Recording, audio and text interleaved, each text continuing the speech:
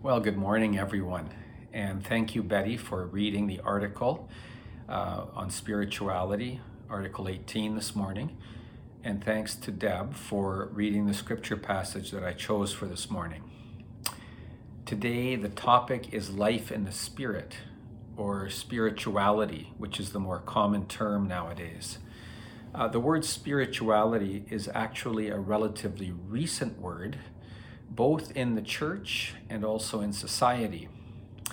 It didn't come into regular usage in the English language until 1932, believe it or not, with the publication of the Catholic Dictionary of Spirituality. And Protestants didn't pick up on the term until the late 60s. I look back at the older version of our Confession of Faith, the 1963 one, which preceded this current version. And the word spirituality does not appear at all there. It shows up for the first time in this confession, 1995. So what does the word mean? What do you think of when you hear this word spirituality? I'm guessing it has probably positive connotations. Nowadays, with organized religion on the decline, spirituality has become quite popular. It seems to refer mostly to the personal path, to the individual's search for meaning and authenticity, and not necessarily in connection with traditional religious beliefs and practices. People are free to pick and choose from all sorts of sources for their own spirituality. And we know there's lots of people who would say they're interested in spirituality, but not religion. They're not religious or churchgoers. And there's some of this that we, as churchgoers, may even relate to. I know, to some degree. This, however, this definition of spirituality is not what's described in our Confession of Faith. It's not so individualistic, nor is it so eclectic. In Article 18, spirituality is tied very closely to the Bible and to Anabaptist tradition. It's closely linked with discipleship, which our guest speaker Norm Dick was speaking about last week. It's not so much about personal meaning as it is about obedience and following Christ. Quote, "In loving and knowing God, we experience communion with God and allow more and more of our life to be conformed to the way of Jesus, his life, death, and resurrection. We yield ourselves to God, letting the Holy Spirit mold us into the image of Christ." So spirituality in the confession is about knowing and following Jesus, living by his example, being molded into his image. I don't know about you, but when I read the article, it felt a bit heavy to me. And I felt this way too with the article on discipleship last week. It all feels so serious, like such a demanding calling. Here are some of the words that caught my attention in Article 18. Being molded into the image of Christ, growing up, bearing fruit, keeping in step. The outward behavior must conform to the inner faith, training in godliness, putting ourselves more completely into the hands of God. The expectations are high, and they seem to come through a little more forcefully than the freedom and the grace. At least it has that effect on me. And I suppose my own spirituality or spiritual journey has been about looking for more of the grace and the freedom in life with God. And I acknowledge it's partly a personality thing, perhaps. I'm a first child in my family. If you're familiar with the Enneagram, I'm a number 1. And this means I'm generally inclined toward duty and responsibility. and I seemed to need a mitigating influence. From an early age, growing up in the Mennonite church, I had the sense of God being up there somewhere and having an agenda, needing helpers. The way I understood the faith as a young person was, well, God, first of all, like he had this job. First of all, he sent the prophets. And finally, when all else failed, he sent his only son, Jesus, to do his work. And Jesus had a tough time with it. They actually opposed him and killed him. He did rise again, but he's gone somewhere. He's up at the right hand of the Father, not able to do a whole lot up there. And so God needs more helpers, more people willing to be just like Jesus and to do just what Jesus did.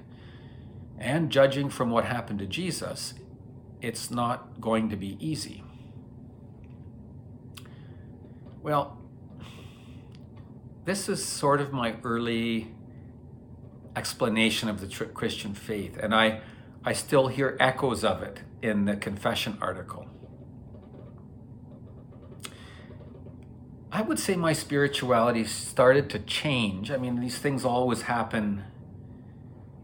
You know, you can't point to just one time, but there are markers, and one marker for me was our time in Colombia in the early 1990s. We were recent seminary graduates without much pastoral experience, and we landed in this foreign place without a lot of support or orientation. And we worked with a small congregation in a very poor neighborhood of the capital city, Bogota. So I came fresh out of seminary with some knowledge about Anabaptist history, theology, Bible. But it didn't take me very long to discover that the people I was with were not all that interested in these kinds of teachings. They were interested in receiving some sort of presence or power, deliverance from very real struggles, from poverty, from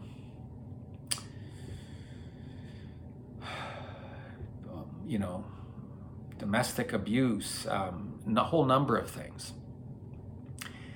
And I didn't feel like I had a whole lot to offer them. I found myself severely lacking in spiritual resources.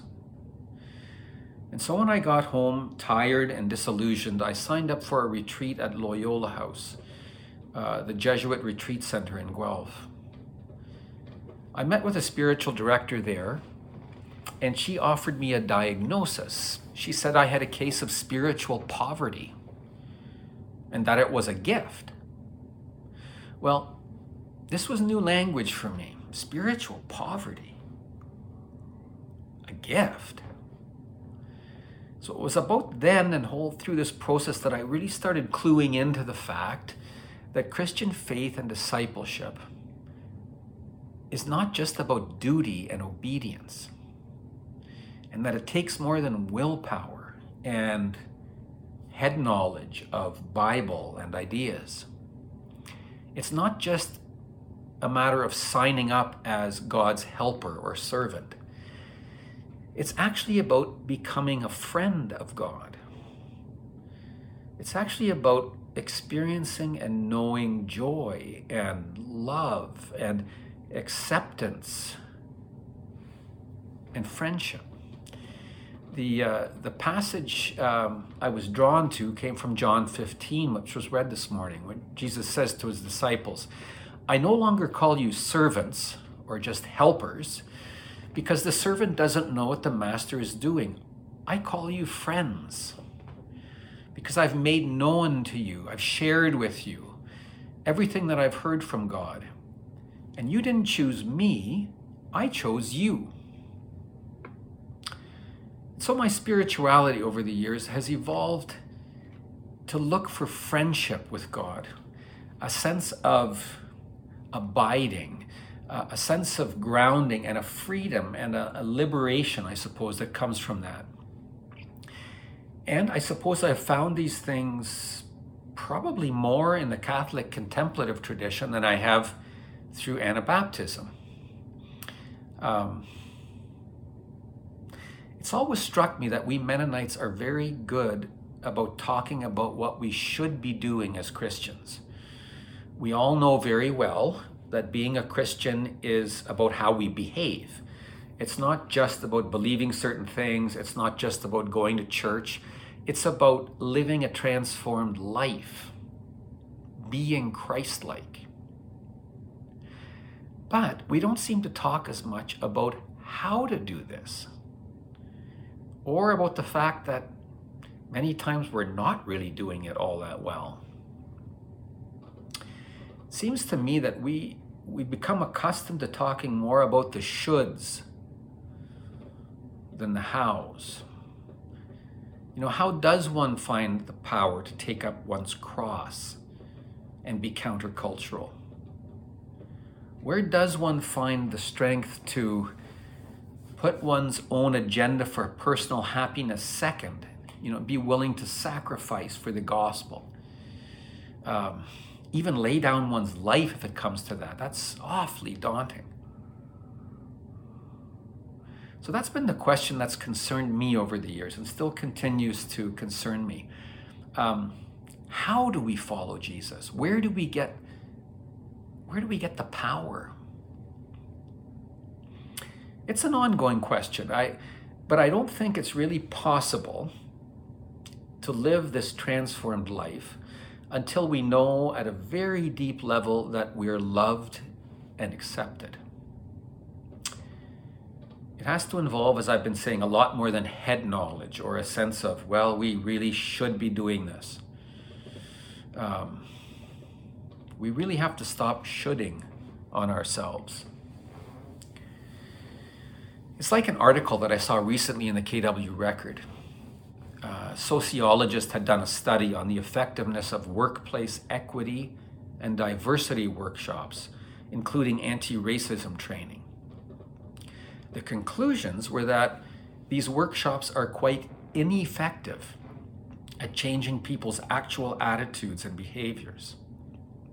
Just knowing what one is supposed to think, just knowing how one is supposed to act, doesn't help a person actually do it. The author found that when people actually change, it's because of personal contact with someone who is different than they are, different in race, different in class, different in sexual orientation. People change when they develop actual friendships with people who are different than them, when they actually become engaged personally. We need contact in order to change. And I believe this contact is also at the heart of Christian life and spirituality. Spirituality is about seeking and finding that personal contact, and then living out of it, letting it be the fountain out of which we think and act. And so how do we do this? And how if someone's asking how to establish this contact, what would you say to them? Well, it's something I'd invite us to think about this week. Is it something that makes sense to you? Is there a way in your own Christian life that you seek and find this contact with the divine? And in this, what are some of the questions you have? What are some of the obstacles we face? Well, this is a conversation I would love to continue, and there'll be lots of opportunity for it. So that concludes the homily for this morning. Until next time, amen.